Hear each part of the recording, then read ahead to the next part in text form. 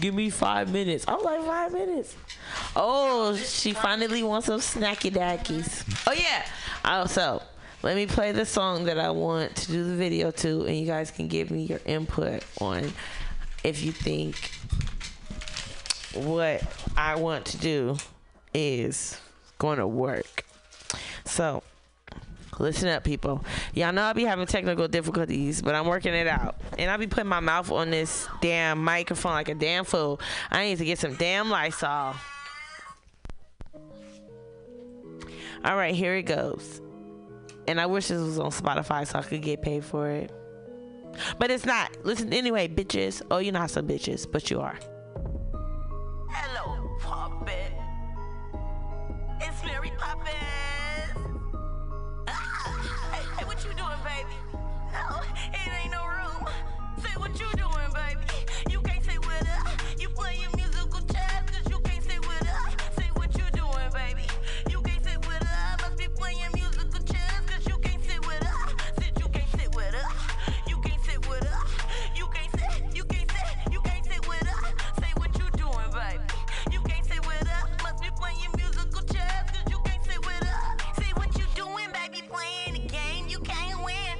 Trying to tag along with Mary P and the twins. I've been trying to show you bitches out I'm on some groovy shit. Trying to ride up on my plane, but little babe, you just can't fit. This that Mary Poppins shit. I'm the star of my movie. I was gonna let you come, but baby, now I'm so juicy. I don't know about it no more. I think I'm rolling solo. They say I'm moving too fast. Wanna watch yourself in slow mo. I ain't a pill popper, but I be popping pussy. I gotta do this music cause it's doing something to me. All these bitches wanna ride. They think it's a road trip. You ain't going where I'm going, taking off in the blimp. Where I'm going ain't no roads. You ain't going where I'm going. All you bitches speed walking Mary Poppins on the road. When you look up in the sky, think it's a bird, it's a plane. Mary Poppins smoking blunt while you bitches still switching lanes. Say what you doing, baby. You can't sit with her. You playing musical chairs, cause you can't sit with her. Say what you doing, baby. You can't sit with her. Must be playing musical chairs, cause you can't sit with her. Said you can't sit with her. You can't sit with her. Said you can't sit, you can't sit, you can't sit with her. Say what you doing, baby. You can't sit with her. Must be playing musical chairs, cause you can't sit with her. You need to fill the Henny to the rim, cause these bitches gon' need a drink. I'll say anywhere you want, but you bitches can't sit with me. Ain't no room like six straight, and motherfuckers be acting for my foot up in they ass, and my pussy served with they bacon like it more than how. No, you bitches see me. You chicken super pressing, I'm hungry, look like paninis. I'm a gobbity, gobble bitches up. Until you will spit you out, cause I'm solid enough, motherfucker. I'm a cold bitch, plotting on some cold shit like Pinky in the brain. I want the world and I'ma go and get it. Lighting on my chakra so bitches ain't ready. Cutting scores up out my circle, motherfuckers getting petty. Show 'em mercy, I'm like, what you mean? Got these niggas to their knees. It's a doggy dog world and you ain't hungrier than me. All up in my breathing room, goddamn bitch, move. It's a one-man show. I ain't about to make room. Say what you doing, baby. You can't sit with her. You playing musical chairs, but you can't sit with her. Say what you doing, baby. You can't sit with her. I must be playing musical chairs, cause you can't sit with her. Said you can't sit with her. You can't sit with her. Said you can't sit, you can't sit, you can't sit with her. Say what you doing, baby. You can't sit with her. Must be playing musical chairs, cause you can't sit with her. Hello, puppets. It's Mary Poppins. JP Banks. Pussy talk, what that pussy say? Pussy talking to you, what that pussy say? That pussy talking to you dirty, what that pussy say? That pussy talking to you crazy, what that pussy say? Come on, pussy talk, what that pussy say? Pussy talking to you, what that pussy say? That pussy talking to you dirty, what that pussy say? Trying to get out of here. So, tell me what you think should go with the no room video, people. Oh, pussy talk. My nigga, he's like, feel my leg, not the other one. Talking but you can't, you about to bust another one. I got yummy, got your ordinary cum. Taste like a lemon drop, he eat that pussy just for fun. He call me all day when he wanna fuck, and I be calling him cause he make me bust a couple nuts. And all them other bitches, they praying to beat me, cause I'm about to bust his pussy on late night TV. I make it get up, come out and give me some. When he blows, those that ain't snot, that's cum. He be gay, I ain't talking about whose pussy is this, and I sell a nigga dream, cause I want the chicken. I be like, come here, little daddy, let me with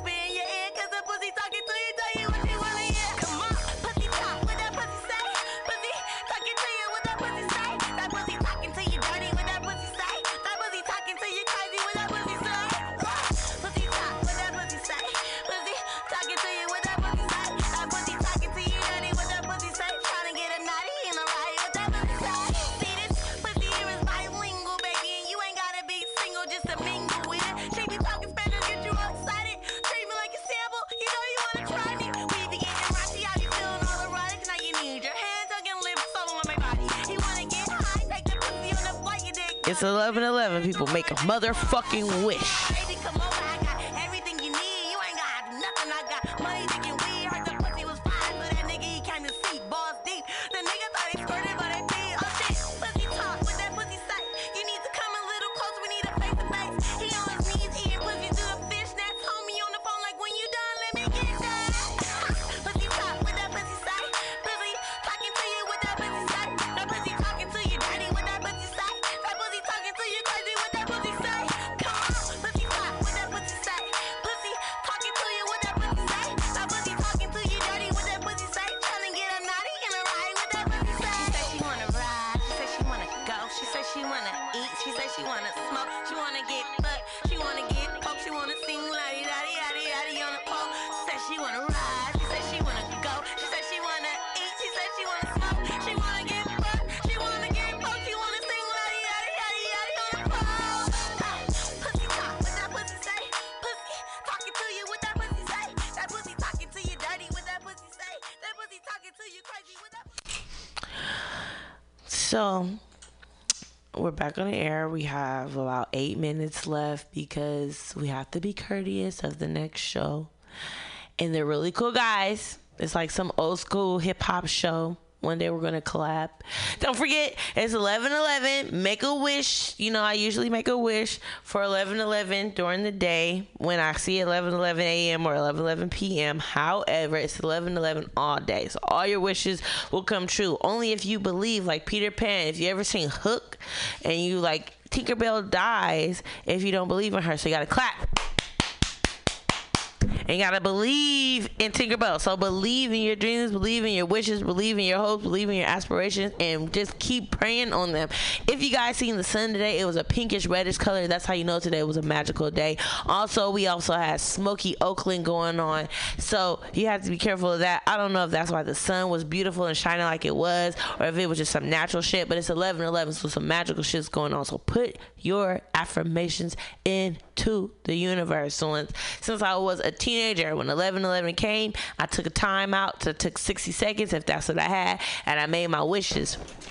I ain't gonna say they all came true, but it seems like everything that I ever wished for, either it worked out or I didn't get it, because if I got it, I wasn't gonna be appreciative of it. So it means I haven't yet to get it, and I will get it. The other day, I was in class with a student, and 11:11 came, and this is how serious it was. I was looking at 11:11, and I was like, bro, I need to make a wish right motherfucking now.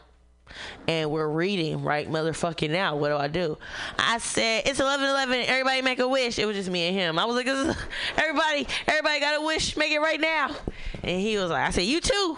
And he was like, my wish is to graduate high school. I said, whoop, there it is. You're going to graduate high school, my friend.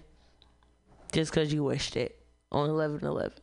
So now today's 11:11. So don't forget to put your affirmations, everything that you want, write it down. If you too scared to speak it out loud, light your candles. Just it's like 11:11 is like a holiday for spiritual people.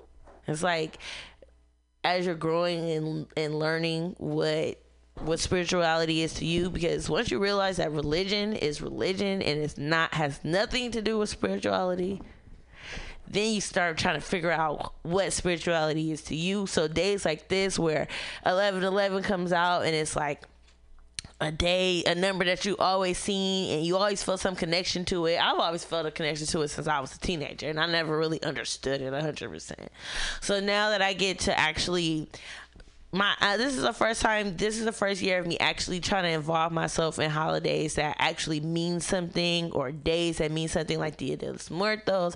I was able to build an altar, and today I'm able to light my candle. When I get home, I light my candle. I'm trying to get some things in order when I get home, but just really take in yourself today. Like, who are you? Who do you want to be?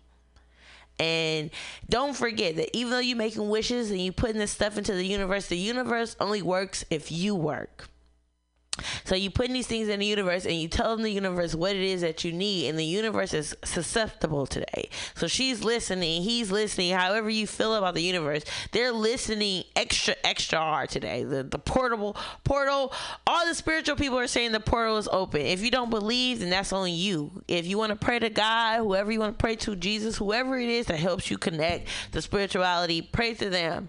And once you open up that door and you ask for all the things that you want and you need, as long as you work towards your goals, the doors of opportunity will open up easily. That's the whole point of asking right now.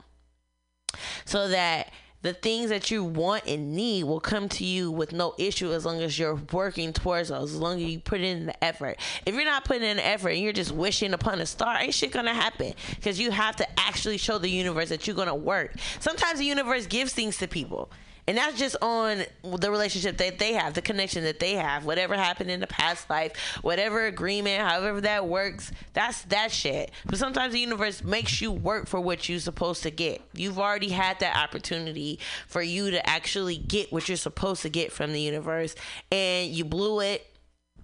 You were too greedy. Whatever it is that you did, you fucked it up. So now, and that's what I believe about myself, that whatever happened in the past life, I was either evil, whatever it is, because I already have those tendencies where I was just like, ooh, if I had this, I would pop. So I'm in a predicament right now where I have to learn, and I have to come from the bottom and understand the people that are at the bottom, so that I don't ever make whatever mistake I made ever again. So I'm working towards all the things that I want and need in life. I'm working towards those, because the universe is like, you're going to have to work this time, bitch. If you're going to sit on your ass, you're going to be hungry. If you get up and do all the things, all the opportunities, all the shit that I'm giving you, because every time I need a job, bitch, I find one. Oh, yeah. It's easy. Never. It seems like there's people who be like, I can never find a job. And it's like, why? Yeah, I will walk home, like... That shit just falls in your fucking lap. You be like, damn, that was okay. Well, so the universe gives it to people. Some people get opportunities, they get gifts, and things, shit just happens to them because whatever sacrifice they gave in the past life. But sometimes you have to actually work. So if you out there hungry and struggling, if you're not doing what you're scared of doing, then the universe is like, if you're not going to do what you're scared of doing, I'm not going to help you. As long as you acting and pushing forward and doing what you say you want to do, being who you say you want to be, then the shit's gonna come into fruition. So keep dreaming big, keep wishing big, but keep working towards your goals. Do not give up. Keep working towards it. Today's 11/11. It's a spiritual day, so do the rituals you feel that are personal for you. Do them. Do that shit. It's a special day. Write down the wants in your dreams, all the things that you need down. Create the magic. Spell it out. Spell out your desires. That's what they say. They say magic is in writing because you're spelling. And they say you put a spell on people, that's magic. So spell some shit out. Write the shit down. Get a real pencil or your favorite pen, the one that's ink. I don't fucking know. I'm just a spiritual witch off Instagram. I haven't got a blessing yet from like an actual priest or spiritual person that's like. You gotta go to the Botanica. And There's a Botanica in this neighborhood. Really? That's why I moved to the right neighborhood. Is it down the street, like down this street, or what street is it on? God, I can't. It's like off of Mission, I think. Or maybe it's on 20th or. Because I feel like I've seen a Botanica, but it was closed when I seen it, so. It's like a little shack. Yeah. Mm-hmm. It says Ocean. I didn't see what it said on top of it. But I need to go there. I want to go. It's just what I'm waiting for is the move. Once I move and I'm able to have my own space and I'm able to just like put up my altar that I want to put up and I'm comfortable, then I'll be able to get the crystals that I feel is I'm supposed to have. I want to get my candles, even though I feel like that's like they be like charging $12 for candles. That's $1 at the other store. So I'm like, what's so special about these candles? Like, let me know. But I do want to go see like a spiritual person and have them like read my energy and like, because I really was doing a lot of purple hair and that was like the crown energy. So I'm like, okay, it must be a reason why all of a sudden I'm just like, I love purple, but for me to just keep, I can't, if my hair is not purple, I'm like, what the fuck? I need to do something. Oh, it's not purple enough. What the fuck? So I'm going to go to a Botanica as soon as I move into my new house. Me and my comadre and my goddaughter, we're going to move into our new house, and then we're going to have like nice, beautiful, it's going to just be a beautiful feel. It's going to have a spiritual, loving, clean feel. And I'm going to get my comadre a hairnet. That's all. And then that's it, and that's all. So I'm gonna turn some music on as we close things down. Shout out to Rachel. Thank you so much for coming. You gonna have to come, especially since you're only 8 minutes away. I'm here every Sunday, and usually we're here like 4 o'clock. But today I was just vibing. I was just like, I'm not even chilling. I just got up, and when I left, I was like, oh, Bart's coming in 30 minutes. I can just take my time. I didn't swallow my edges or nothing. It was like, this is God. And we got here just in the nick of time. I did not start the recording in the appropriate time. So shout out to Pam again, because she makes things work like oil. That's why they call the oil spray Pam. That's why my mama's name is Pam, because she makes things operate. So shout out to Pam, because she got the backup thing going. And it's going to get all of the show. I'm still learning, Pam. So, and she listens to this, so shout out to Pam. I tell her all the time, I don't tell her all the time, but the one time she shouted me out, I was like, I hope you listen, because I shout you all the time. So I always shout Pam out because she's so oily and slick. And she fucking makes things work. If it wasn't for Pam, one of these days I'm going to come to the Sunday meeting that starts at like 12. But it's just the thought of like, I'm broke, and I got to meet her at BART. It's like, I can't get on BART twice. And I'm not about to sit out here in San Francisco with the funky monkey mans out there in the PB streets. I'd rather be at home with who knows what. But it's 7:53. Where are these guys? Like, are they waiting outside? They probably waiting outside. You see them? Is somebody here? Hey! Okay, we're shutting down. He's so slick. It's almost like Pam. So we're gonna play some music, people, until we close out officially. My mic is too high again. I'm always in the red, but I'm a fucking devil. That's what they say on Instagram and Facebook. They say you can't. They say if you got to be a strong person to fuck with Geminis and Libras, because we're devils. I'm like, we'll call us Lucius. Get it right, bitch. But yeah, I guess we'll play a little music. Oh, here we go again with this bullshit. It's been real, y'all. Mary Poppins out, bitch.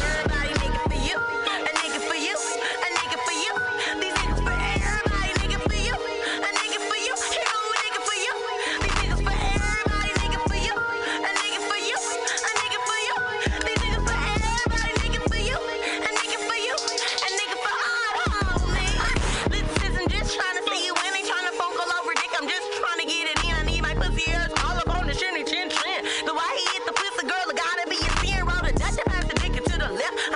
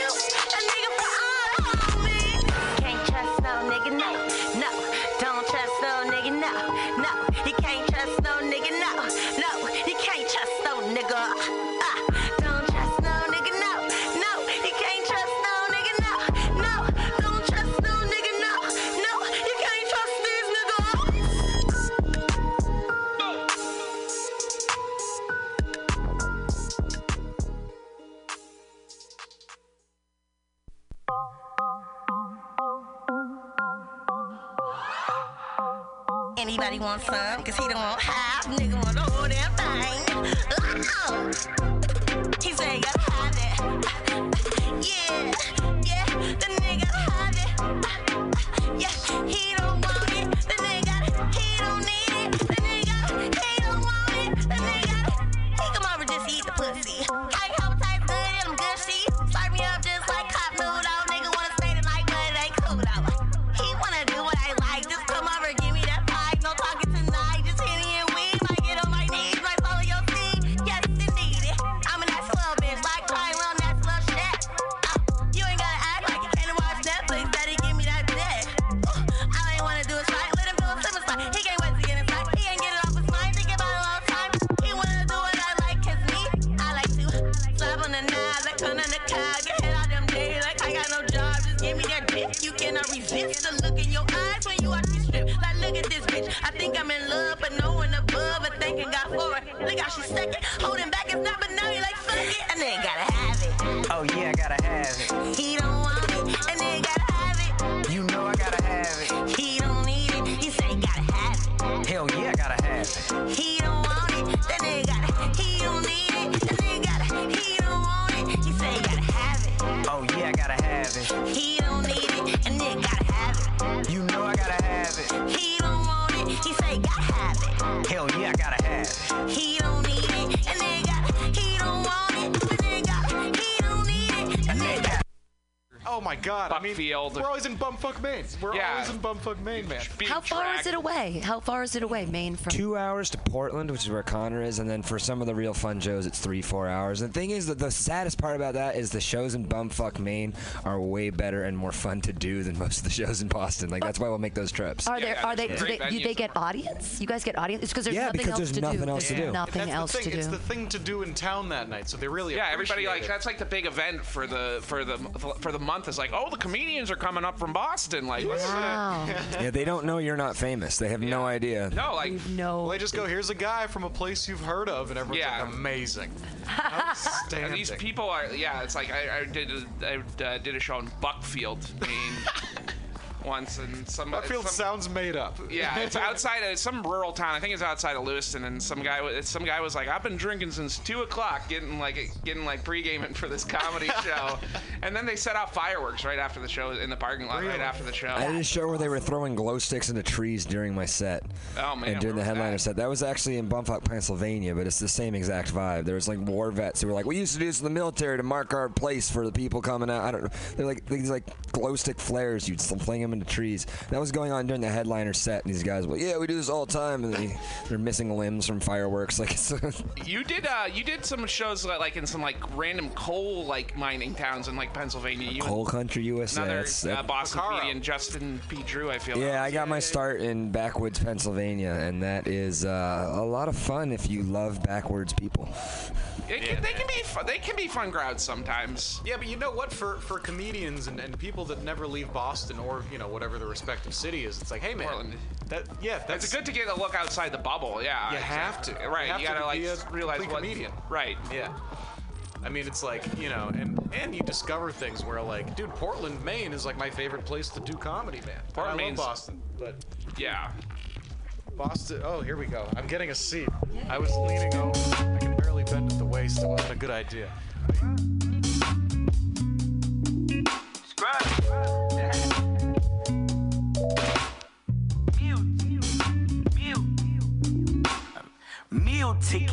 Meal ticket, come on, still in my liver, real niggas in my condom, Feel hit me back, feel this one with a powder pack, pill bring me back, feel this one out in California. The flow is good, the hoe is good, the show is good, you know it's good. Cool as me out front, then can cool stoking folk, you know it's love. Clean as Taivino, no head and shoulders, hoe, you know it's good. Shout out to my kinfolk, just got on that Coca-Cola scrub. Watch my profile in my go-kart, this my getaway as fuck. In my hood, we call it book. Fuck about what you think of me. All my hoes be nines and dimes. All she want is chicken grease. All you know is what your mammy taught you about the surface. Get your meal ticket, come on. Still in my liver, real niggas in my condom.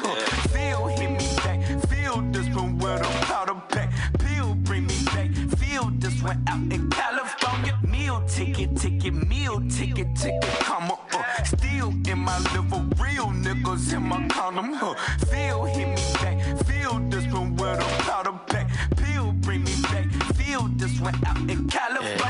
trunk was for the ride, was on the cot was cool, smoking peace. Ain't we them to move at ATM, might buy the atrium. Where you say Highway 58 in my cousin house. Nowadays I like to bring my nephews and my budget out. I come from where you can't suck my dick and leave my cousin out. In my hood we call it clout. Fuck about what you think of me. All my hoe be nines and dimes. All she want is chicken grease. All you know is what your mimic. You ever want to be funny? Well, my dogs think I'm funny, Daryl. Well, I mean, you ever want to be, like, in front of an audience? Like, other than, like, squirrels, dogs, and dead peasants? Oh, shit. From time to time, I've been giving it a thought or two. You know, if you go to Joke Workshop, there's more than 2 peoples paying attention to your jokes, and they ain't even gonna be jerks about it. Daryl, are you serious? I can get people to listen to my jokes? And they'll even say nice things to you before they tell you how to get improvements. No way. What is this dag-nabbit thing called? It's Joke Workshop.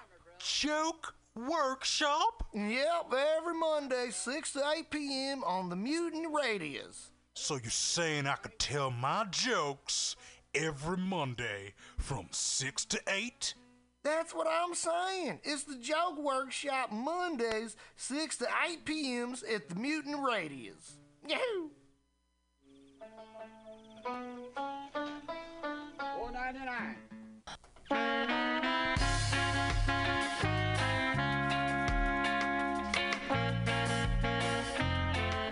Mutiny Radio listener, it's that time of year again.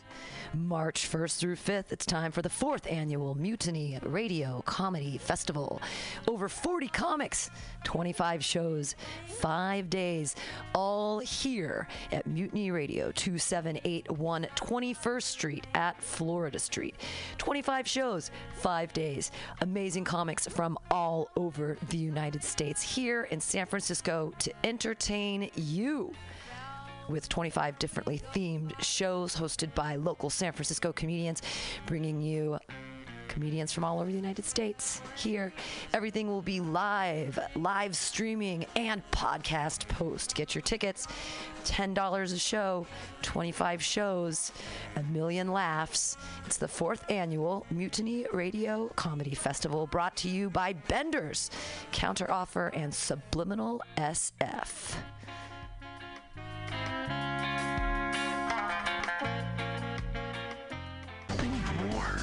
Is this about that VR house you keep bugging me for? What if it is? I told you I can't afford the Bitcoin. Goodbye, Jack. Are you tired of swimming through a sea of podcasts? Are ye on a raft without a paddle? Well, gather around me, sea dogs, and get aboard me pirate ship as we set sail for the seas of MutinyRadio.fm. From there, you can captain your own pirate ship as you sail through over 44 different shows for all of your listening pleasures. They've got live comedy to small business advice, LGBTQ friendly to sports, vinyl to gutter punk. MutinyRadio.fm has the best programming the internet ocean has to offer you. I bet my peg leg on it, or I ain't scurvy shit-faced McRat.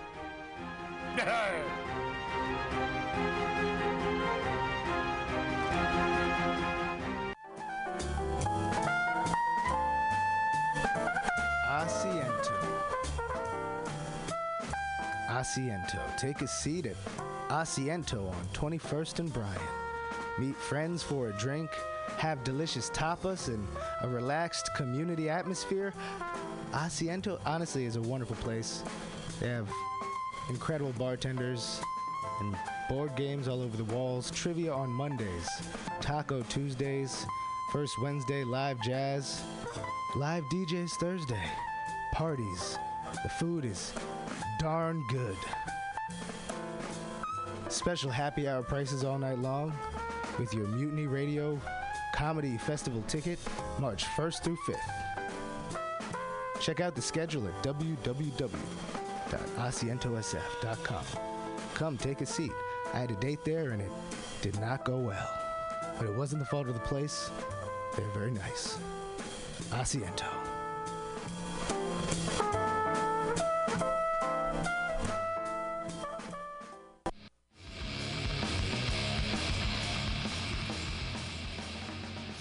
Hungry for a burger? Mutiny Radio thinks you'll find the best burger in San Francisco at Counteroffer, located inside Bender's Bar and Grill. Counteroffer's menu aims to please your drunk face.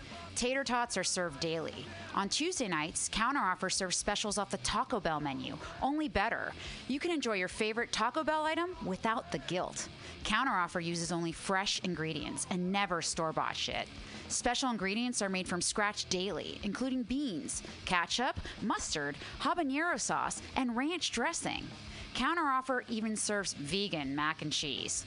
All of this great food is served 2 p.m. to 10 p.m. daily and until 11 p.m. on Wednesday, Thursday, and Friday. Counteroffer is located inside Bender's Bar and Grill at 806 South Van Ness. Be sure to tell them Mutiny sent you.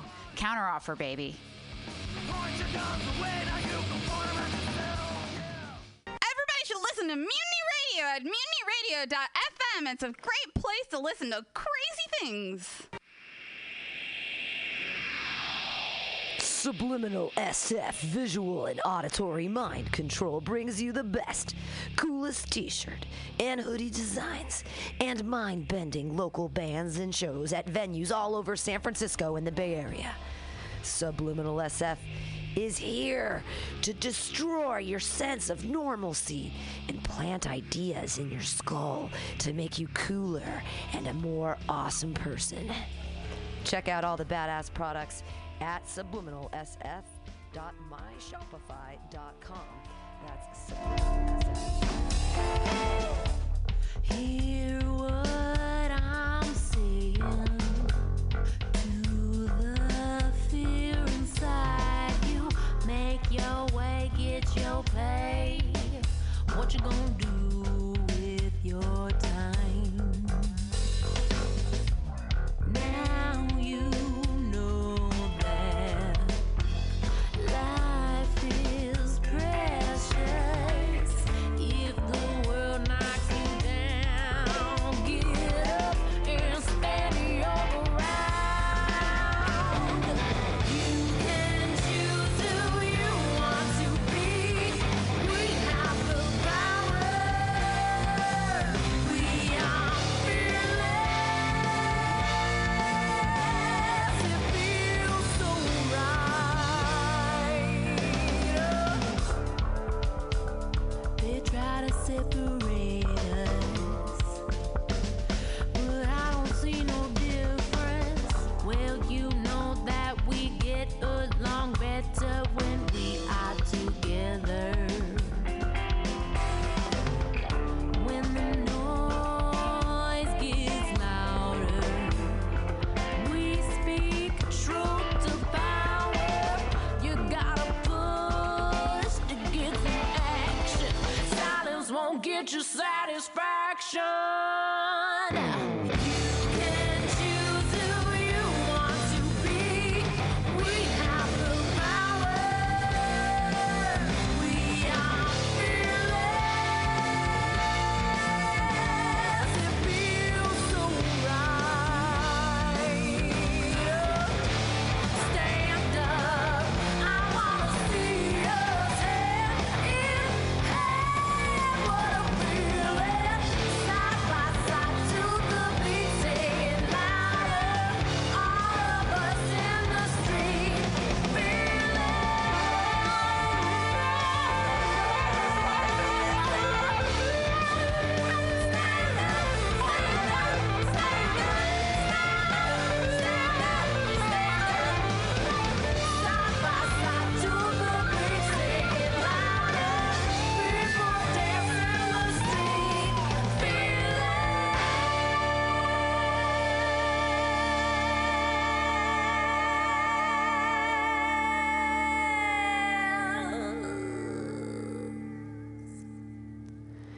Yeah, you're fearless. I know it. Thanks for listening to Women's Magazine here on MutinyRadio.fm. I'm Global Val. That was some music from Pamela Parker.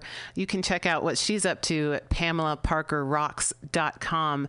But we're here today. Today is Friday, March 1st. It's actually the first day of Women's Herstory Month. So what better way to kick off than have someone, the women's voice, tell her stories. So my guest today is Bernice Yee. Am I saying that right, Bernice? Yay? Yeah. Yeah. Mm-hmm. It's like a yes, yeah. Yeah. And Bernice is in town. She is one of the visiting comedians who applied to be part of the Mutiny Radio Comedy Festival, which is starting today. So we are kicking it off on Women's Magazine, really, because women should always come first. Woo, I agree. So, Bernice, yeah. Yay. So you're visiting from Seattle, right? Mm-hmm. The Seattle area? Is that where you... Yes. I live in Seattle now. I have been living there for 12 years. Yeah. But you're originally from China. I am. I am made in China. Made in China. So you kind of talk about how you kind of escaped, and now you're. I want to hear a little bit of your story of, how'd you decide I need to get out of China and go to the United States? Because so I say escape. It's not like I was a criminal. So. Right. Yeah. Quotes. Quote unquote escape. It's more of a joke, right? Yeah. But I was definitely a rebel. I think living in China, like I got into not trouble, but in a way that just like everybody is in your face trying to tell you what to do. And I think once I got exposure to America, I have always seen, I want to be there. I want to go there. So a lot of time people ask me, why do you come here? Oh my God, you came here by yourself. Your parents, your family are all in America. At the time when I came here, I just like, this is a dream. I did not miss my family. Good, my family didn't understand English, so they would never know this. I said that. But I think it's in a way that I just want to be at a place to be who I am, to say what I want to say. That's kind of what drove me to come here. That's really cool. It takes a lot of bravery to just say, see ya. Like, I'm going to go try this and try to make a new life for myself. Like, it really takes a lot. And you also write and contribute to this kind of online magazine group, which we'll talk about a little more later, called The Syndrome.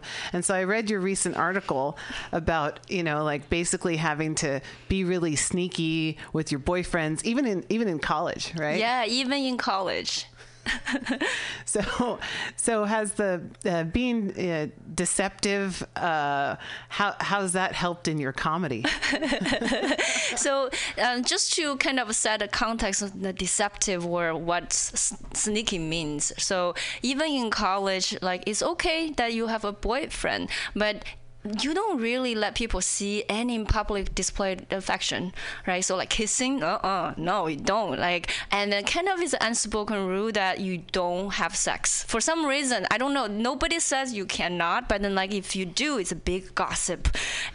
Topic, and so and we don't have any privacy. So in the dorm room, so in our studio right now, it's bigger than a dorm room where 6 of us lived. Oh my gosh. We live in bunk beds, and we're like a whole bunch of adults, right? And then like, so that's the small space, and then they lock the dorm room every night at 9 p.m. and they shut the lights off. That's like prison. Wow. Yeah. Yeah. Because you're shut in and you're shut out. Yeah. Right. And it was the most prestige university in China. It's not like a kind of like a prison university. It's actually one of the best universities. So at that time, if you don't go back by 9 p.m., where are you? Mm-hmm. And gossip starts, and just a lot of social pressure. So the sneaky you have to find ways. You have to plan ahead. You may have to make a hotel reservation, but you cannot make under, like, if I make a hotel reservation, it's too suspicious. So you have to find an excuse. You have to set expectations with your roommates, saying that, my parents are in town, or like, you have to work hard. If I kind of like, I have to work at the lab all night, couldn't come back, but you must have a deadline that you set, let everybody know already. You can't just all of a sudden have a deadline. Oh, yeah. So it takes a lot of planning to plan a lie. Yeah. So is that like comedy? It takes in a way, I think it's more about when I create a situation. Like maybe there's exaggeration, maybe it's fictional, but I have to make it believable. Mm-hmm. I have to kind of like, okay, this actually fits into my personality, fits into my, like something I would do. It's not out of character.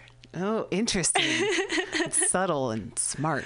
Yeah, but then it's not true. So and you want to make people wonder. Yeah, that sounds about right. So how did you decide that you wanted to be a comedian and do stand-up? And also, how did you develop your sense of humor? Have you always just had the sense of humor and been funny, or how did that kind of develop for you? Funny that you asked that, because I invited one girlfriend that I have been friends with 10 years, and then she came to my show and she said, "Oh my God, Bernice, 5 years ago you told me I'm a very serious person. I'm not funny." So in a way, it's not. I never thought about becoming a comedian. Yeah. But I watch so much Netflix. Well, actually, back off a little bit. I started watching Netflix specials when I washed my face at nighttime. But it takes so long to wash my face that I watch so many Netflix comedy specials, and then I realized that's how I think too, because I realized comedians they have a different perspective, they have a different point of view. And for me, I'm an outsider, whether when I was in China or when here, I always feel like I have a different perspective because of my experience. So I know in the shower, I'm always thinking about all these funny, wacky thoughts from my experience. But I just didn't think about I can be one, because English is not my first language. To even be funny in a second language, I just feel like that's so hard. But not until I saw Ali Wong's first Baby Cobra special, and all of a sudden it's like, oh my God, the things she thinks is funny, that's things I think about. And then all of a sudden you do see somebody's more like you. It's not a bunch of white guys talking about dick jokes. Right, because there's a lot of that, right? Yeah. So to me, it's all of a sudden I want to be like that. I have a voice. I want to be heard. So I just last year I made a New Year's resolution that, I'm just going to do one open mic by the end of the year. And then I signed up for a comedy class, did a graduation show. I love it, and keep on doing open mic, and people ask me to be on their shows, and it's, wow, people want to hear about my story and my jokes and my sense of humor. Yeah. So you've only done comedy, actively done comedy, for about a year now? Yeah. Right on. And here you are in San Francisco. You applied to be part of the comedy festival. Pam Benjamin, was like, fuck yeah, let's have Bernice A. She's great. So that's another amazing success story, right? Thank you. Yeah, and I think about it just incredible. I'm so grateful for the opportunity, and also in a way that also I keep telling myself, 15 years ago when I came, I didn't speak English. I didn't know how to order a sandwich from Subway. Wow. Yeah, that's amazing too. So I teach English as a second language. That's my day job, Here at Mutiny Radio, this is my fun, my passion, to talk to people and be inspired and hear people's voices and stories. But, so I teach English, so I know how hard it is. English itself is a really hard language, and there's so many little things, little nuances and expressions. So how did you learn English? So I guess there's it's funny because when I came, we learned little English, in school, in high school, and what they taught us is British English. But of course, it's taught by a Chinese teacher. So basically, is British pronunciation with Chinese accent. What does that sound like? Looking forward to meet you. I cannot really do it quite right, but you've evolved past that. Yeah, and then there's I would say tomato or how do you do, some basic phrases. And then the funny thing is when I first came here, I went to Purdue for graduate school to study computer science. Okay. So in the school, there are other international students. I remember I went to this international student dance party, and there's this English guy, and when I say tomato, and he's like, oh my God, where did you come from? And so I think I instantly clicked, and so we actually started dating. So I think having somebody who speaks English that clicked with you, and then like we speak more English. That definitely helped. But also the funny thing is because I had a roommate, she was Chinese. We were from the same hometown, but because our like our schedules are different. So she always complained to the other Chinese students about I disturb her sleep. So my boyfriend at the time did not like that, right? So one time we have the English as a second language training for teaching assistant. So we're teaching assistant. Oh, right. Yeah. 'Cause you're in a graduate program. Yeah, exactly. Oh, wow. So then okay. one of the assignment is like, come up with a phrase that sounds like the meaning is different than the original how the words reads. Mm-hmm. And then so she asked me and then my boyfriend, and then the boyfriend gives blowjob. It's so mean, but she didn't know. I didn't know, so I actually didn't know. And then so she went to the class and she gave the phrase blowjob, and then everybody just had the face palm, and she was so embarrassed, and she was pissed, right? So that started the war with me and the rest of the Chinese students. Oh no! They disowned me. Oh no! They blamed you. They blamed me. So I was being isolated from the rest of the Chinese student, but in a way that kind of pushed me, all right, I'm going to make friends with international students, with my American friends. They were really, really nice to me. So that's kind of, but in the meantime, like as I ask questions, I'm just like, at this point I came here, I'm just going to be shameless and ask questions. So I asked anything that I don't understand, and then my friends got a little impatient. Oh, Urban Dictionary. But it's incredible. Urban Dictionary is like that's kind of where I learned the most of my English. That's awesome. It's funny because, like students that I have now, they're like, I really want to improve my English. And like other teachers will say, date somebody, like, go meet up with people. I always tell them that they should, I always tell them a couple things. I'm like, you should go to a place where people are speaking English and just pretend like you're doing something else and just listen to their conversation. But also I tell them, I was like, go and ask somebody a question that you already know the answer to. Because then if you just practice asking the question and the answer is not important. Oh. Because then you can hear like somebody tell you like, oh, go down that way and, go straight ahead or go down this street, like a little directions things. Like everybody has a map now. Everybody's using Google Maps or whatever. But, I'm like, just go ask a question, but you already know the answer. That's so smart. I wish I knew that tip back then. Because I would be in conversation with my friend and sometimes I just really got lost. And then it's hard. I want to go home, but I just like, okay, stay with it. And a lot of time I actually really did not know what they were talking about, but even picking up something like it's helpful. It took a long time. So did you finish Purdue or did you change schools? How did you decide to stay, and how did you end up in Seattle? I was in the PhD program, so I did not finish that. So I am a PhD dropout, but once I remember, so in the middle, you can get a master's degree in between, and I was applying for internship for the summer for Microsoft, and at the interview, my interviewer actually said, you should also check that box for full-time because the interview is actually easier. The reason his rationale was, for intern you only have 3 months, so we want to make sure the interview you can really deliver, and then for 3 month period of time. But full time we're looking more for potential. So I checked that box. They flew me to Seattle. They actually even did like an interview boot camp to teach you how to do interview. But the position I applied for was the program management, and then they definitely want your English to be better.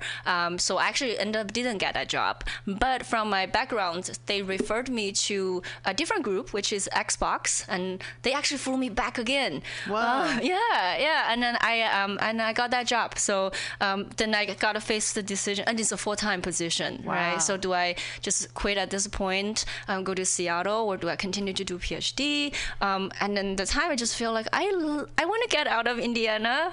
I can. Microsoft seems to be a good good place to start my work. And so I quit PhD. I got my master's degree, and I moved to Seattle. Wow. So Indiana and Seattle. So those are the two places that you've actually lived in the U.S. Or, yeah. Mm-hmm. So do you prefer Seattle? Yes. I've actually never been to Seattle, but I imagine it to be a pretty cool place. I've definitely never been to Indiana. I'm from California, so like when we think about other states, we're like, they're over there. Yeah. You know, like seriously, even though I like, you know, kind of educated and stuff, but it's always like, what, Indiana? I think I could find it on a map maybe. Sorry, Indiana. But you've been to San Francisco before. This is not your first rodeo in San Francisco. No, a lot. I've been here a lot. San Francisco is one of my favorite cities, and I love it so much that I almost moved here. But, well, actually, just to say how serious I was, I got a job. That's why my cell phone is a 650 San Mateo area code. Yeah. You know, I actually moved out of my place. I got all packed up, ready. I got a job offer. They gave me a relocation fee. And so I started looking for an apartment. But it was so hard to look for a place in San Francisco. Before I find a place, the company went bankrupt. Oh, no. Yeah, so great timing, huh? Yeah, you know, and also because the job I was doing, that required me to travel a lot. So I wasn't able to just like spend 2 weeks in San Francisco, look for an apartment. I was never really here. Mm-hmm. And I learned the hard way that if you go to Craigslist, you say, hey, I'm interested in your apartment, nobody replies. Right? They don't give a. Can I swear on the radio? Yeah. Yeah, because I think they do this open house thing with like 20 people line up with applications, and I wasn't able to do that. So I just never found an apartment. And then there's other reasons like for a Chinese citizen. If you want to go to any other country, you need a tourist visa. And if I live in Seattle, we don't have consulate. So the nearest place is San Francisco. So I come to San Francisco a lot of times is because I need to apply for a tourist visa. Oh, right. Yeah. And also I dance Argentine tango. And this is San Francisco is one of the city, like the best place to dance Argentine tango. There's a lot of great dancers here. And there are a lot of more leaders in any other city in the U.S. I hope this is almost right. There are way more followers than leaders, and San Francisco is the only place have more leaders. Wow. So where do you do Argentine tango here? Like some of your favorite spots? I haven't been back here for a while, but I know I went to Berkeley. They have this all-nighter thing. You dance all night until 6 a.m. We do San Francisco Tango Marathon in November. Every November there's a tango marathon. It's like dance until you drop. I think it actually might be close to the Mission. It might not be far, but my area is a little bit like my memory is a little bit rough right now. So that's okay, because you just came back into town last night. Mm-hmm. Right? I think I know someone who goes to the Berkeley Tango. Oh. She's like a substitute teacher at our school, but she's probably in her 70s, but she has more energy than like anybody else that I work with. We're always like, what's your secret? And she's like, I go dancing 3 nights a week. Yeah. But we're here at Mutiny Radio. We're here in the Mission District of San Francisco. And so you're going to be performing tonight as part of the Mutiny Radio Comedy Festival at the All Ladies show tonight at 10 p.m. So excited. But then you're going to be like a guest DJ here on Monday at noon doing some Argentine tango, right? Yes. So I have 3 lovely ladies who also love dancing Argentine tango. They're here in San Francisco. So they're going to be my special guests. So, we're going to talk about what is really Argentine tango, debunk some very popular misconceptions about Argentine tango. We're going to share some of our personal stories about some of our struggles and funny and embarrassing moments. And then, for example, there's something specific about San Francisco. In the tango community, we call it Men Francisco. Man Francisco. Kind of related to like why there are so many leaders. Of course, now that women can lead, the choir tango is very popular, so it's all gender, all inclusive. But there's just a lot of more men in general in this area, and we also call it Babe area. So instead of Bay Area, because all the dancers here, we're all babes, because there's so many guys lined up want to dance with. Nice. Everyone's dance card is full, right? Yeah. That's awesome. So let's take a little musical break. And then when we come back, I want to talk to you about your experiences in this past year doing comedy, being a female comedian, and then some of your work with the syndrome, which sounds really cool. So everyone, you're listening to Women's Magazine here on MutinyRadio.fm. This is a special part of the 4th annual Mutiny Radio Comedy Festival that's happening March 1st. That's today. Through March 5th. So there's 50 comics, 26 shows, 5 days. Shows are $10 a piece. To go on our website, MutinyRadio.fm, you can find the festival page and see all the different amazing topics of the different shows, different themes that you can get in on and have a good time with. So I'm going to play a little music from this a local artist. Her name's Renee Asteria, and this is called Illegal.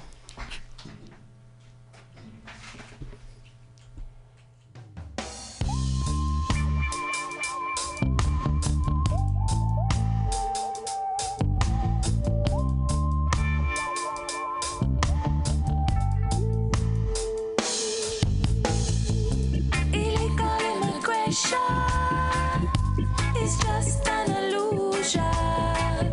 If you think it's untrue, better pick up the tools and work. Single woman cleaning the home of another, caring for the children of another, wonders where children do her own. Tiptoe, never know if she'll stay or go. No choice, no voice, no choice. My pickaxe in hand, fixing the road which I'll never use.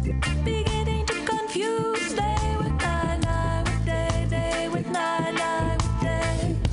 Dreams of home, white children.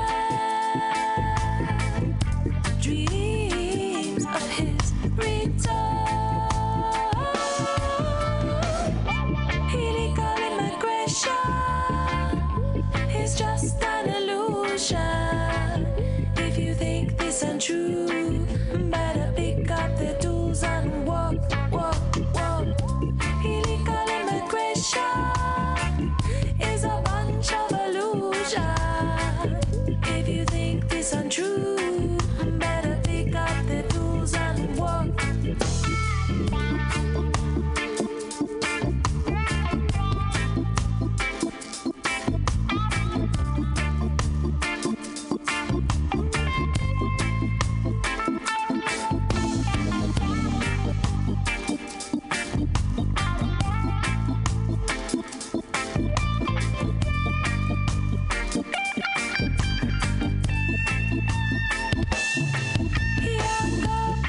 Sowing the seed of another, sowing the seed for another, wonders where they'll tend to their own.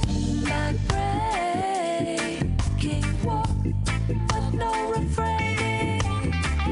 Back-breaking, only sustaining, exploited for our basic necessity. Exploited for the sake of luxury. For many years, too many years. For many years, too many years. It's time to change, time to change, time to change. About time for a change. Illegal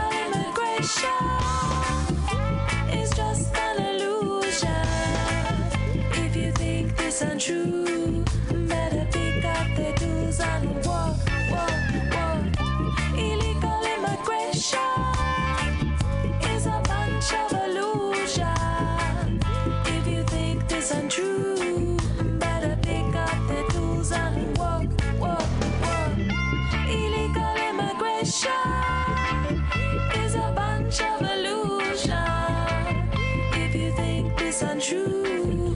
Better pick up, better pick up, better. Illegal immigration.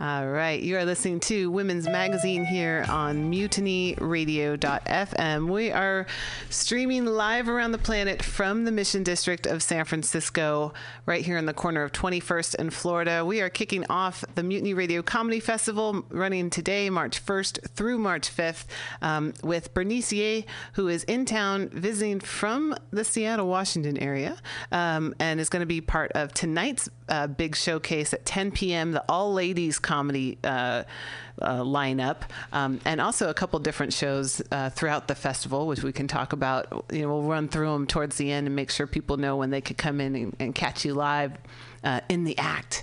But I want to talk to you. This is Women's Magazine, so we want to talk about what it's like being a female comedian. Wow, yeah. It's definitely very, very intimidating because I remember when I first showed up to my very first open mic, before the venue opened, people line up and people show up, and it's like everybody, I mean, in Seattle, we're already very white, so everyone is a white dude. And then so I feel like this is even worse than my, computer science graduate school, 10 years ago. I was maybe one of the girls of the 40 students, but at least I know computer science. But, for comedy, I am new. Nobody knows me. And then, but everybody else know each other. So I feel definitely just being judged immediately, and then nobody came to really say hi and introduce myself. And then when I reach out to say hi, it's just this very awkward interaction. You just feel like, okay, I should go now. Well, I'm thinking that they may just be naturally awkward a little bit, and they're probably like, "Who's that pretty lady?" Like, I don't know how to talk to her. Is she gonna be funnier than me? Oh my god, my ego. But you did it. You jumped up and did comedy stand up for the first time, and you actually sent me, I think you sent me the video of that, and you were funny. Like, people responded. You were like successful in your first go. Oh, thank you. It definitely takes a lot of work. The video you saw, that's November, so that's probably 9 months into the time. I've definitely had a time when I had to open mic, I was just like, I just want to find a place to hide. So it takes a lot of work. And I also have to say, in my very first few open mic, I remember one time I go to this place called Comedy Underground. I showed up. I have no idea how that mic works, and there's a bunch of dudes line up, but one lady, her name is Chelsea Toll, if she ever listened to this, that's when we first met, and she's like, I just moved here, ladies got to watch out for each other. And she said, take this. She gave me $2 because at the club, if you drop in $2 a donation, you have a higher chance to get on the list. Oh wow. So okay. That's so helpful to have somebody to give a newbie a tip to, like, and it's like somebody should tell, no, we got each other. And I feel like that really meant a lot to me. And the same day, the open mic, I went up. Actually, I guess I was actually funny that day, even though that's my first open mic. And then another lady, her name is Aisha, and she reached out to me and said, hey, you're funny. You should come out to this open mic I am producing. It's called Comedy Nest. It is a female-focused comedy open mic. You should come. So, I feel like there's people really helped me and embraced and gave me that courage to keep going, even though I was very intimidated. That's excellent. And that's up in Seattle, right? Yeah. How cool. So you're also working, now you've kind of even taken this further with this group that you're working with called The Syndrome. Mm-hmm. So tell us about The Syndrome. How did you connect with them, and what are some of the different things that this group does? Sure. Guess how they found me. They found you at an open mic. They were scouting. So one of our editor, Betsy Hunt, and she also took a comedy class from one of the comedy club that's doing open mic. So I was there at the open mic. They were in the audience. I did not know. I come back down and she just sneaked a card and said, "Hey, I work at this magazine. Talk to me." She disappeared. I emailed her back and a follow up, and then they were like, "Oh, we really like your stuff. What if get on a call? We see if you want to be a writer on our Central magazine." That's how we get connected to each other. And then when they told me the story of the Central magazine, I was like, wow, this is amazing, because the magazine wasn't started in the US. They actually started in Italy. Oh, wow. Okay. Yeah. And then when they started, the vision is just like, we want to talk about women, talk about gender equality, talk about women's rights through humor. Yeah, because that's probably the best way to get people to reconcile and understand a different perspective. And then the magazine took off in Europe. Like actually, they encountered the success that more than they anticipated. Wow. And when was that? How long have they been around? Do you know? They have been. I have to look because I feel I cannot. That's okay. Yeah. I'm asking bad questions right now. No worries. Yeah, I know it has been around a few years, and our founder in the Seattle chapter, Sylvia, and she was born and raised in Italy. She moved to Seattle area, and she wants to bring that to Seattle. So that's how we started the US chapter. Yeah. Awesome. Yeah. So if you guys are out there listening, thesyndromemag.com, or you can find them on Facebook too, and Instagram, I'm sure. So all over the place, this multimedia, social media world. But that's really cool, because I feel like when you have the topic of whether you want to call it feminism or just to address gender inequality, it can be a really hard subject for people to talk about, because they can be very serious. Mm-hmm. It can be very emotional. It can kind of turn people off. They're like, oh, whatever, people women complaining again. Yeah. But to do it in a humoristic, in a funny way, kind of cuts through some of that, oh, we don't have to be so serious to really address some real things that are going on. Yeah, because you don't want to turn the topic into tabooed, right? I think how many times we have to take that sexual harassment training video at work. You are obligated to watch it, but then in the end, you just okay, I'd better not talk about this now. But on the contrary, I'm going to quote Sarah Silverman, because she said, if it's mentionable, it is manageable. I think I found that just so inspiring. It's if you want to manage, you got to talk about it. Any issues, the worst is just hold it inside and you don't talk about it. And I think humor opens that. That channel opens the conversation instead of just shutting down. Oh, let's just be serious. Let's just hide to walk away from the topic. Yeah, so the Syndrome Mag, which is an online magazine, right? Mm-hmm. But also, it's also a group it's a nonprofit, and you're basically part of a group of consultants, right? Like people who are affiliated with the syndrome will actually go into workplaces and do comedic skits to point the stuff out. Have you been a part of that? Yeah, a little bit. This is a new initiative we started. So we want to work with, because there are so many tech complaints in Seattle. I'm sure there's way more in San Francisco Bay Area. Yeah, same.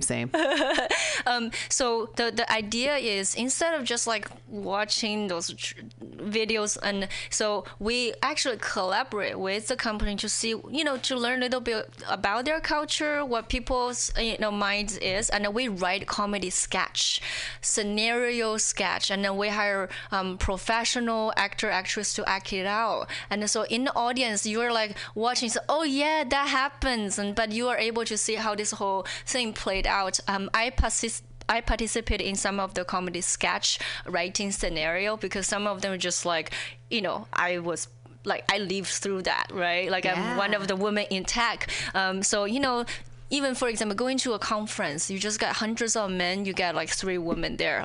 Eating lunch, you got the guys sitting on that side, and then you feel even for the women, it's awkward. 3 people, you just feel we're obligated to say hi to each other. And you go to the bathroom, there's just two of you and let's say a line of men, so there are some scenarios that everybody, they understand, but they like, I think in a more zoomed in story, you see the internal state and you see how awkward for that person is.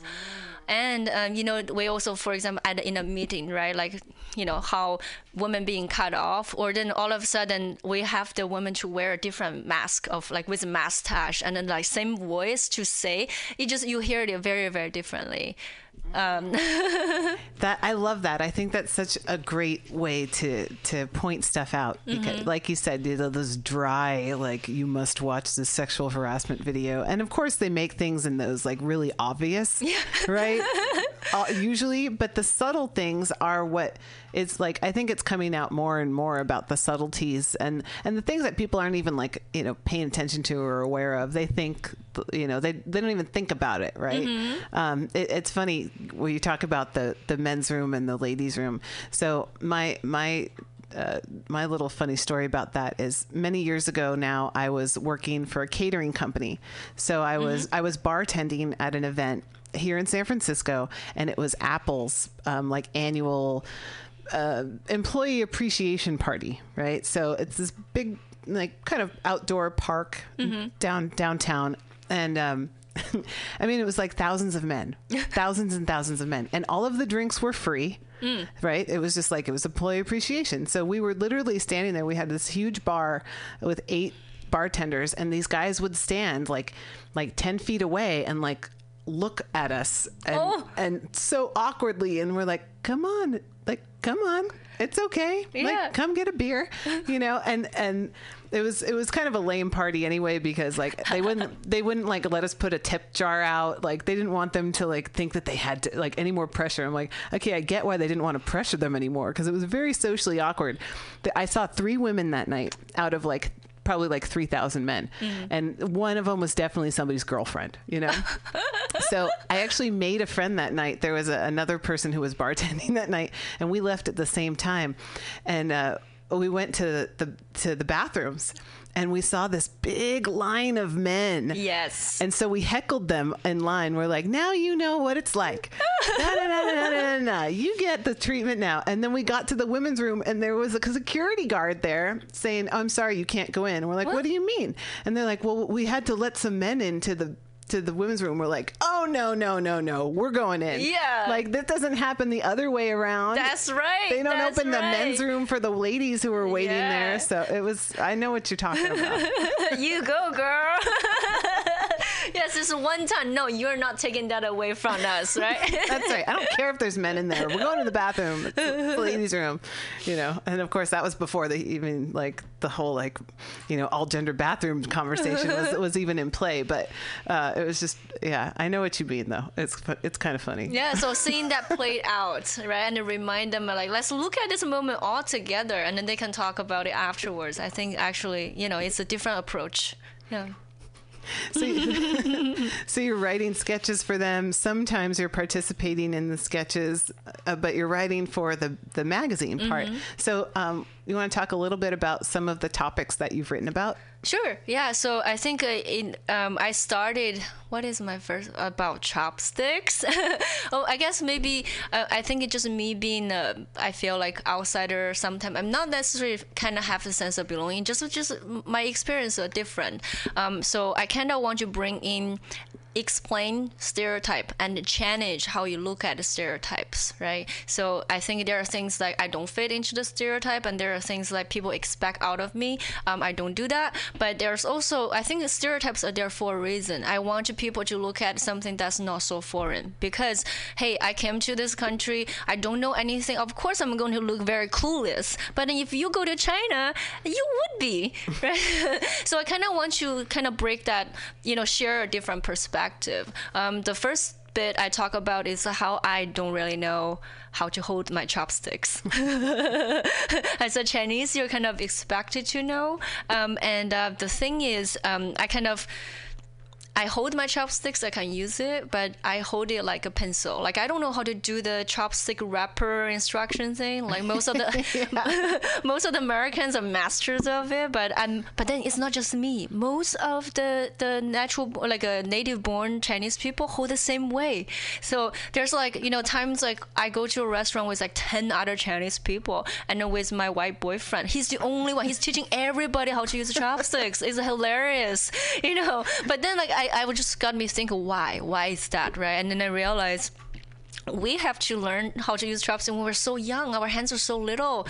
I can't figure out. There's no way I can use it the official way. And so we all were forced to figure out one way or another. And then but then like our parents are different.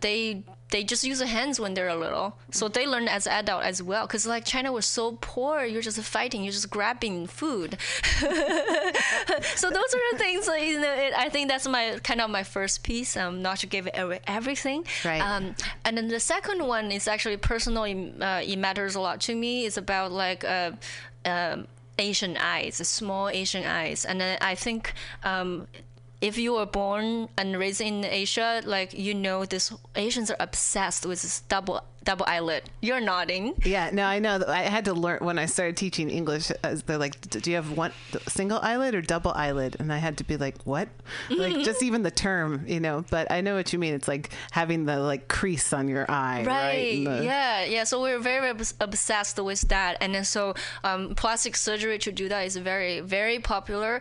And then to a point, it's really like your parents were like, "Oh, if you want to find a job, you need that. You need that." So girls were almost expected, like when you're done with high school, that's when you get it. Well, there's a lot of that in Southern California too. Like given like, "Oh, congratulations, you graduated from high school. You get your boob job, you get your nose job," and you're like, this is an 18-year-old girl. Like, why are you like totally transforming your body in some way that's like permanent? Yeah. And also like growing up, my entire family always like, "Oh, you're so smart, but your eyes are so small." So, they were just shaming like the small eye from the very early on. But I was just like always freaked out about that. I was also kind of very self-conscious about my eyes. So I figured, what if I wear glasses? Because my mom was like, "Oh, your eyes might look a little better with glasses." So I came up with this idea. I said, I need to wear glasses. I'm going to pretend, or I am a good student, but I'm a good student. And of course, I'm nearsighted, right? So I told my...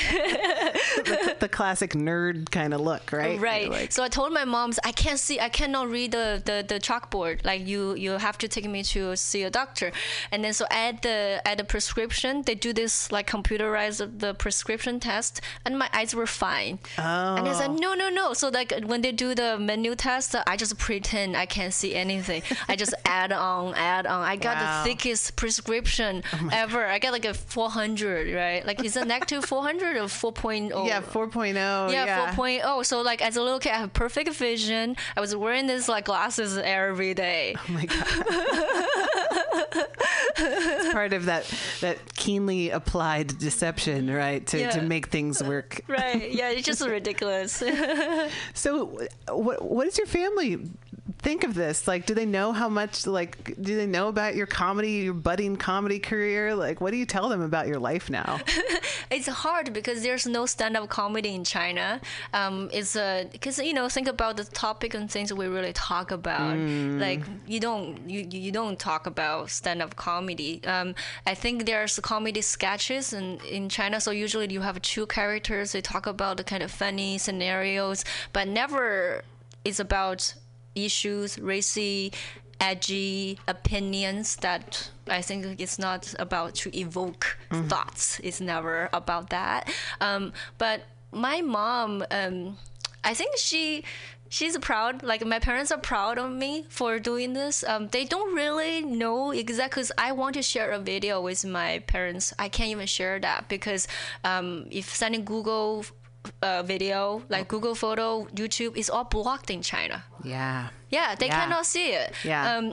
It's very difficult. Like, for stand-up comedy, they don't understand English, so I kind of send little clips through WeChat. That's very popular for their own messenger. Interesting. So they can get a sense of what looks like if there's a crowd cheering, laughing. They're okay, they like her. That's nice. Yeah, but I'm they glad cannot understand. Yeah. Right. Well, sometimes that's okay, right? It's better. Yeah, exactly. Wow. So you're really breaking down a lot of barriers. I'm so glad that you're here and that we get to be, here on the show today on Women's Magazine. Do you have any advice for women out there, girls, whatever, who want to do stand-up comedy? I will say, I think now, believe in yourself. Because a lot of times people told me oh yeah, no, you got to pay your dues, and you have at least you got to suck for the first 5-10 years, and don't even ask to be this opportunity. But I think just be bold, and you never know. Don't let what pre-exists to stop you. What you think you can do, because if I were to do that, I would not even apply for Mutiny Radio Festival. But who is to say so? I cannot be on it. I have to first make the move and then let them decide. So that's definitely something I will say. Awesome. Well, Bernice Ye, you're totally inspiring and such great energy, and you're really funny. And I know that people are going to come out to Mutiny Radio for your show tonight at 10, which is that's like Pam. That's the all ladies. That's the all ladies show. That's kind of like the headliner for the night, right? Woo! Why not? Pam, why don't you come in here for a second? This is Pam Benjamin. She's our station director, and she's been working her ass off to put together the festival, the comedy festival, for 4 years now. Yeah, Pam, thanks for hooking us up here. Yeah, thank you so much. I wasn't even looking really for the years past. I really was trying to focus on having multiple genders and multiple people represented from all genders, and specifically women, and trying to be specifically multicultural. But I was telling Bernice this year, I just picked the funniest people, and it just happens to be incredibly diverse and multicultural, and that we have almost as equal amount of men and women both involved in the festival. And I wasn't even trying. I was just like, you just pick the funny people. Yeah, and the word got out. So I'm stoked that people are willing to travel from all over the U.S. to come be here at Mutiny Radio, and that's really exciting to me. So, yay! Awesome. Well, such an honor. This is so cool, and it's really fun to be a part of. So, Bernice Ye, welcome back to San Francisco. Thanks, Pam Benjamin, for setting this up so that we could have this really great conversation and give everyone a little insight into Bernice's sense of humor, sensibility, and her really inspirational stories. So I'm going to leave you with this one thing. It's a little bit of a teaser. So Bernice gave me this refrigerator magnet, and it's a pink bunny, and it says, "Sick pets make strong children." So you'll have to come and listen. Hang out at Mutiny Radio and listen to the live show tonight, the all ladies show. We're here at 2781 21st Street here in San Francisco, 94110 if you need to know that as zip code. But we're at the corner of 21st and Florida in the Mission District. Come out. There's going to be shows throughout the week. There's going to be 5 full days of showcases, various hilarious themes. Each show is $10. You can pre-buy your tickets online on the website mutinyradio.fm. There's a specific link you can click and see all the different shows that are happening. Bernice, you're going to be tonight at 10, and then what are your other shows? I have 2 shows on Sunday. So 8 p.m. Dysfunctional Family, and 9 p.m. Fur babies are better than real babies. Monday I have 2 podcasts. One is on everyday about races, and at noon we're going to talk about Argentine tango. Tuesday at 5 p.m. I have one show. I will be in the show, comedy show, Dating a Comic. Oh, fun. Awesome. Well, thank you. Thank you for being here. Thank you so much, Val. Yeah, we're wrapping up here, Women's Magazine. Just remember, just when your aspirations seem outrageous, like I'm going to leave communist China and go to the U.S. and become a really funny lady saying funny, important things. Hey, inspiration is contagious. So peace and thank you. And we'll play another song here from Pamela Parker because she does, in fact, rock. This song's called Pedal to the Metal. And I think it's going to play.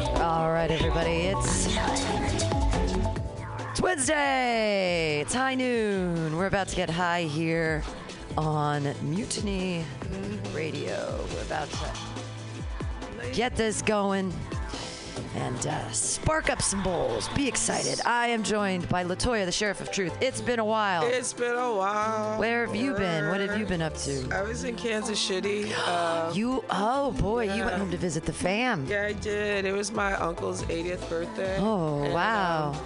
Yeah, and I saw a lot of relatives who I'd seen in a long time. Good party? Good party? Yeah, it was great. And I kind of missed the Midwest. Speaking of nice people. Oh. You know, of course you'll run into there were some Trump supporters at his party, but it's funny, these white folks come to a black man's 80th birthday party and they're Trump supporters, and it was so funny because I asked my uncle, I'm like, how can they, like, they know you're black, right? And he's married to a white woman, so it's just like, well, you know, and he's just like, yeah, it's really weird though, right? I'm like, yeah, it is. But I they were really can't nice believe there are people. still Trump supporters. Yeah. I can't believe they still exist. They were really nice people. I did not have any political conversations with them. Nope, you should talk about porn with them though. I know how much you love porn. And I know how much Trump loves porn stars since they've all been coming out last week about their non-disclosure agreements with his lawyer and not with him. So they really aren't breaking a conflict of interest How can you sleep with that? How can you just... Well, you do it for money. It's prostitution. It's great. It's, but at the porn time, is the only thing. Prostitution is illegal unless you film it and then you sell it and it's porn and then it's legal and you can make money off it. I don't get it. He's just so fucking... So, but he can pay for sex and he's the president and everybody's okay with it. By the way, can I say, it's Stormy Daniels. That's her name. She's the porn star. Stormy Daniels. 128 grand is not enough for me to be paid off. 128 grand. That's all she got paid off. Well, that's not enough back money. in the day, you can't. That was in 2006. Right. But you even for 2006's time, you couldn't even buy a house here in SF for 126 grand. You can buy a house in Mexico for that. You can buy a lot of things in Mexico. Yeah. Speaking of, how was your trip? Well, what I learned about Mexico is that everyone hates Mexicans. Even the Mexicans hate Mexicans. So down there, the federales are pulling over where we stayed. We stayed at the same place that we stayed in December. And this time, the federales posted at this one area over a bridge, and they were stopping all the, get this, brown people. They're letting all the white people going through. The brown people are stopping the brown in their own country. The brown people are stopping the brown people, pulling them out of their cars, looking at their phones, taking pictures of their license plates, and then letting them go. Or getting their weed or whatever. Basically, it's incredibly hard to get weed in Mexico right now because... So everyone's so worried because they're trying to keep all the Americans safe now. So the federales are keeping the white people safe. So what they're doing is subjugating their own people. It is crazy. Why does everybody hate Mexicans? They are the nicest. They smile at you on the street. They wave. Everybody says hello. They cook from scratch. They're the most amazing people and they don't even get access to the own beauty of their own land. What's happening now is all of these amazing, huge building complexes are taking up all the shoreline and making it impossible to get to the beautiful beaches unless you walk through the rich people place. But you can't walk through the rich people place unless you have a room number. So Jonathan and I, we outsmarted them. So we wanted to go in Cabo San Dog Shit. We wanted to go to this. There's this beautiful place. Yeah. So there's this beautiful place where there's the Pacific side. So there's this Cabo San Dog Shit has this. It's where it's a marina where all of the ships come in and the huge thing is parked there, the princess thing, and all the white people come and everything's in dollars unless you go 2 blocks off of it and then you have the best tacos for nothing. It's amazing. Jonathan and I, no, we understand Mexico. He speaks Spanish. Anyways, so we're trying to find this really beautiful place that's on the Pacific Ocean, and I'm looking at all of the maps and I'm like, there's no way to get through unless we go through one of these resorts. Right. So we walk up this road to this resort and we're following this lady and her kid. And I go, Jonathan, just follow the lady and the kid. They'll think we're with the lady and the kid. And they did. But Jonathan hears them say, when they asked for a room number, they said 6402. So Jonathan goes, our room number is 6404. So we walk in and we walk by this beautiful thing and we're trying not to have our mouths open it's so gorgeous, everything's incredible, it's so palatial. And we're walking through and welcome back, senora, welcome back, hello. We wave at them, we're walking through, blah, blah, blah. So we walk through and we walk out to where the beach is and we're like, this is it, the beautiful beach. And we go down these stairs and there's a guy with a clipboard. And he's like, hey, you going to the beach? Great. What's your room number? 6404. Great. So we go down there, and there's people with clipboards everywhere making sure on this beach, which is a public beach, but now they've made it, there's no way to get through unless you go through the rich people stuff. So they're basically keeping, the Mexicans out of their own place.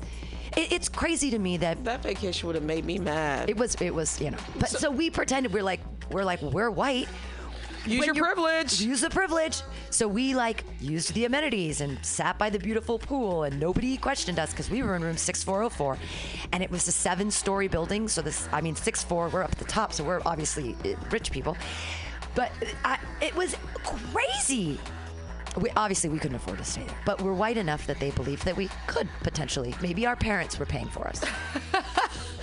Wow. So it was different from the couple months that you were there back in December. Yeah, it was. Well, so we stay in San Jose del Cabo, which is like a really great town. And then you get on the bus, and it costs $2.50, and you can take it to Cabo San Dog Shit. And it's nice because you see the arch from the bus, and you get down there. But then keep calling it that. No, because it's so catered to tourists and rich people. And we picked up a real estate magazine where you can buy houses for $12 million on these hills. We're just stealing their land. It's like we don't even have enough of our own land to steal. Now we have to go to Mexico and steal their land with our rich, stupid dollars. It's so sad how money is corrupting. You just see money corrupting things, even in other countries. And then to have the audacity to want to build a wall. Right. Well, so and then degrade the Mexican folks. The poor Mexican folks. And they are rich in spirit, and they are rich in abilities, and my God, nobody has a better work ethic than Mexicans. There are no homeless people in Mexico. There are no homeless people because everybody has a motherfucking job. Or jobs. Plural. Yeah. I want to move there so badly. And things are really inexpensive. I mean, for now. Yeah, for now. So when we went to Cabo San Dog Shit, but we went off the beaten path. We were a couple, and we found this amazing taco place. And it's funny because we walk in there and there's Mexican people eating there, and we sit down and they're like, Mexican guys are like, "You found the best tacos in Cabo San Lucas," and I was like, "Yeah, sure we did." We sit down. We had 4 tacos. They gave us bowls of beans and all of these salsas. We had 2 beers, and it was 180 pesos. That's $10. It was $10 for 4 tacos, 2 bowls of beans, 4 or 5 salsas, chips too. And then I had a carne asada and a fish one, and he had 2 El Pastor and 2 Modelo Especials. 180 pesos. We give him 200, and he tries to give us change. We said, "No, here's 20 more pesos for a tip." He's like, oh, gracias, thank you. We're like, yeah, what is happening here? I mean, no, crazy. To SF's, to break that down on SF cash flow, that would be $28. Sure. Yeah, 2 beers. $30. The beers would have been 10. Yeah. And then the tacos would have been at least, I mean, even the fish tacos at Rubio's right now are $3.99 a piece. So it would have been, we'll say $4 a taco. So yeah, 16, 10. Yeah, with tip, we would have been looking at 28. Oh, Same wow. meal. I was just throwing a number out there, but no, you were exactly right. Yeah. Shit. Yeah, you're exactly right. Oh, that was another thing too. Like going back to Kansas City, things were cheap. Ah, yeah. Like we had like a nice brunch. I took my aunt and my brother out to brunch. Yeah, brunch. And it was like a open buffet with like, the guy made omelets right on the spot and shit. And like there was seafood, Midwest seafood, huh? Oh my gosh, was it? It was good. It was all right. With shrimps? There's shrimps. I stuck with the trout though, because that's more local. Sure. And we drank a bunch of mimosas. Everything, for all the stuff that we had, everything was $150 for 3 of us and a bunch of mimosas. Yeah. Because I had like 6. Right. My mother had 4, and then my aunt had 2, and then plus our entree. So $150, which here that'd have been probably 200. Yeah, absolutely. $250. Yeah. Oh God, this place. Yeah, coming back was difficult. So before we left, we're in the airport and we're like, all right, we're on vacation. Let's have a beer. We got 2 beers at the airport without tip, and Jonathan didn't tip because it was so insane. It was $24.10 for 2 beers at the airport. Here at SF? At SFO. I know. It was like Warriors beers. What? I know. It's like Warriors beers. It's like Oko. It's like, that was like 49ers beers. That was like, I know. And $24.10. That means that they were $12.05 a piece. I know. Wait, what part were you guys at, by the way? We were just in SFO with the Waiting Virgin America. Okay. I know where you guys. Were you guys at Perry's or? She's a person from Cat Nora's Grill or something. I walked by there. I'm like, we just thought, we're like, they want to meet us. We're into luggage before we go. We were thinking maybe they'd be like $9 a piece.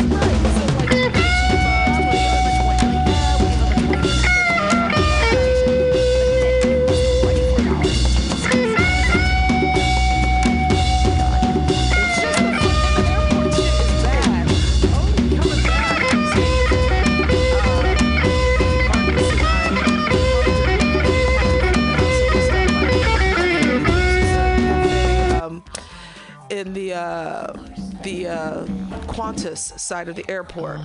And so, like, Marcus got a Americano. I didn't get anything to drink. I got a salad and, like, a spinach pie, and he got a spinach pie. $30. Whoa. And I saw how much my salad was, $13.99. Wow. And it was just in one of those plastic containers. I'm like, motherfucker. And I had to throw the spinach pie away because it was bad. Why does the airport have a tax on it? Who's taxing the airport? Is it a governmental tax? Is it just they know that we're being trapped? Is it because I'll pay for the security? Because we have to be inside security when we're there? I just don't understand where the money's going. Yeah, I never looked up. Why it costs $9 to get on BART? To get to the airport? There's like a $4 airport tax. It is pricey to get to BART from the airport. Yeah. I mean, anytime you're traveling anywhere, it's ridiculous. It's insane. But I do have a habit of like.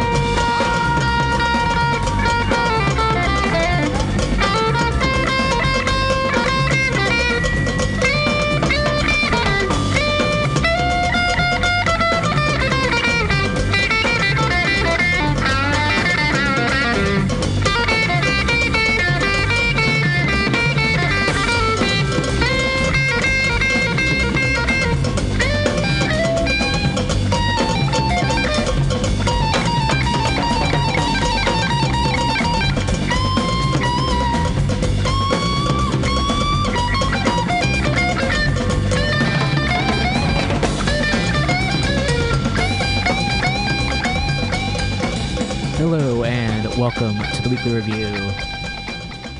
This is Roman here, broadcasting live from Mutiny Radio. It is Monday, December 2nd, and we'll be playing the show again on Friday, December 6th, so just here, recording in advance. I am a little bit sleepy today and wanted to provide a lot of information on the show as per usual, so I'm not going to be doing a lot of talking, mostly a lot of listening. Open up the show with a couple songs by Santana, and I'm going to go right into a previously recorded podcast, and that's called the Treyf Podcast, and that's Treyf, and it's recorded up in Montreal. And they spoke with a couple of folks recently about the history of anti-Semitism in regards to colonialism and fascism and the rise and how everything is coming together. And they explain it a lot more clearly than I do. So I'm going to go directly into that. And if you'd like to listen, they have a SoundCloud up. And again, if you type in Treyf podcast, you can find it. And this is episode 45, Fascism and the Far Right, Part 3. So yeah, please do check that out. I'll be playing this throughout, and then I'll be coming back in later on in the program. And yeah, that's about it. I feel really cloudy, and it's rainy today, and yeah, that's just kind of where I'm at. So without further ado, this is Fascism and the Far Right, and I learned a lot by listening to this. So hopefully I recognize that there's always so much more to know, and there's a lot of information that's particularly not shared with us or that we don't know, and more to know, and just have a better understanding of why things are the way they are. So hopefully this will help out with that. So this episode is part of our series of episodes exploring the history and unfortunate present realities of fascism and far-right. Playing it right now. And on this episode, we're going to look at how colonialism relates to fascism. Yeah, we wanted to explore an aspect of fascism that a lot of people write about as colonialism turned inward, where essentially the society that's carrying out colonialism around the world has that violence filter back into the host society. Yeah, and so we chatted with two academics who cover kind of different facets of this phenomenon. The first was Christian Davis, who seemed to have a bit of technical difficulty at the moment. Colonialism, Anti-Semitism, and Germans of Jewish descent in Imperial Germany. Let's see what's going on here. We talked with Christian about Germany's colonial invasion and specifically its genocide in Namibia and the ways that this contributed to the rise of the Nazis and eventually the Holocaust. And for our second interview, we chatted with Roland Kashina Robinson, who's also known as Anamaki. He runs the Onguahone Rising blog, and he's the author of the essay Fascism and Anti-Fascism, A Decolonial Perspective. Yeah, we want to talk to Roland to get a better idea of how to understand fascism here, where settler colonialism and genocide is so much part of the fabric of the society, and also what the threat of growing far-right politics means for indigenous people. And so to jump straight into these interviews, this is your episode of Treyf for the 2nd of Kislev 5780.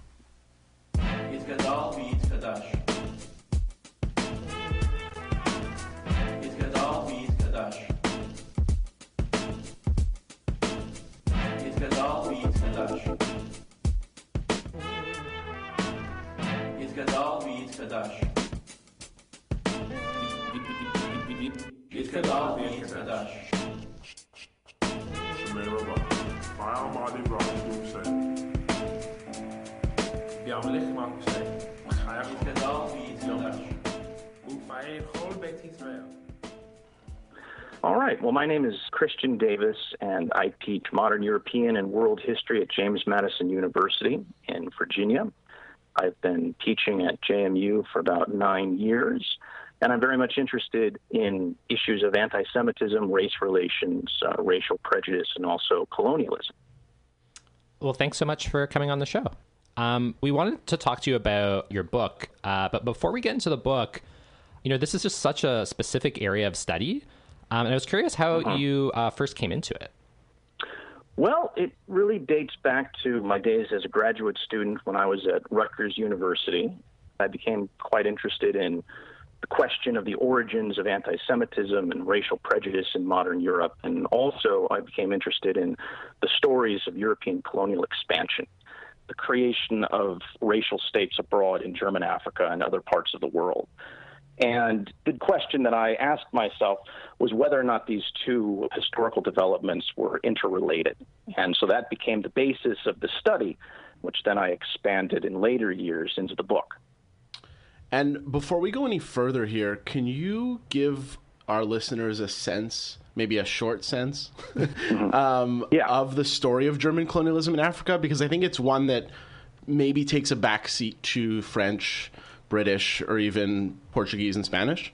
Yeah, absolutely. Absolutely. In fact, I think probably a lot of people don't even know that Germany did have a very large colonial empire, and it was one of the major colonizing powers during the late 19th and early 20th centuries. So Germany, in fact, acquired and governed what became the fourth largest colonial empire in the world, only behind the British, the French, and Dutch. But one of the reasons why most people are probably not aware that Germany was such a large power is because their empire only lasted from about 1884 to 1919, when Germany was stripped of its overseas colonial possessions as a result of losing the First World War. But Germany did, for a short period of time, about 34 years, acquire a large colonial empire. And it was an empire that was actually quite diverse. The Germans acquired a small territory on the coast of China. They came to control part of New Guinea and Samoa and islands in the South Pacific near Australia. But the overwhelming bulk of the German overseas empire was actually located in Africa, in 4 large African colonies, which at the time were known as German East Africa, German Southwest Africa, Togo, and Cameroon. And this colonial empire altogether encompassed a landmass that was actually much larger than the territory of Germany back in Europe. In fact, the largest of the German African colonies, German East Africa, was itself larger than Germany back in Europe. And it governed millions of non-Germans, Africans in particular. And, all this invasion and conquest had a large human cost on the part of the indigenous populations, including the Herero and Nama genocide that the Germans carried out in 1904 in Namibia. For listeners who haven't heard of this before, can you maybe give people a bit of an understanding of what occurred? Sure. The Germans were extremely brutal colonial masters, and you had a number of large uprisings really as a reaction to German brutality. And the most famous uprising, and the one which resulted in the first genocide of the 20th century, occurred in German Southwest Africa.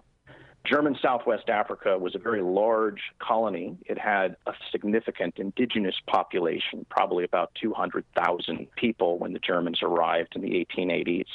The two major groups were the Herero and the Nama.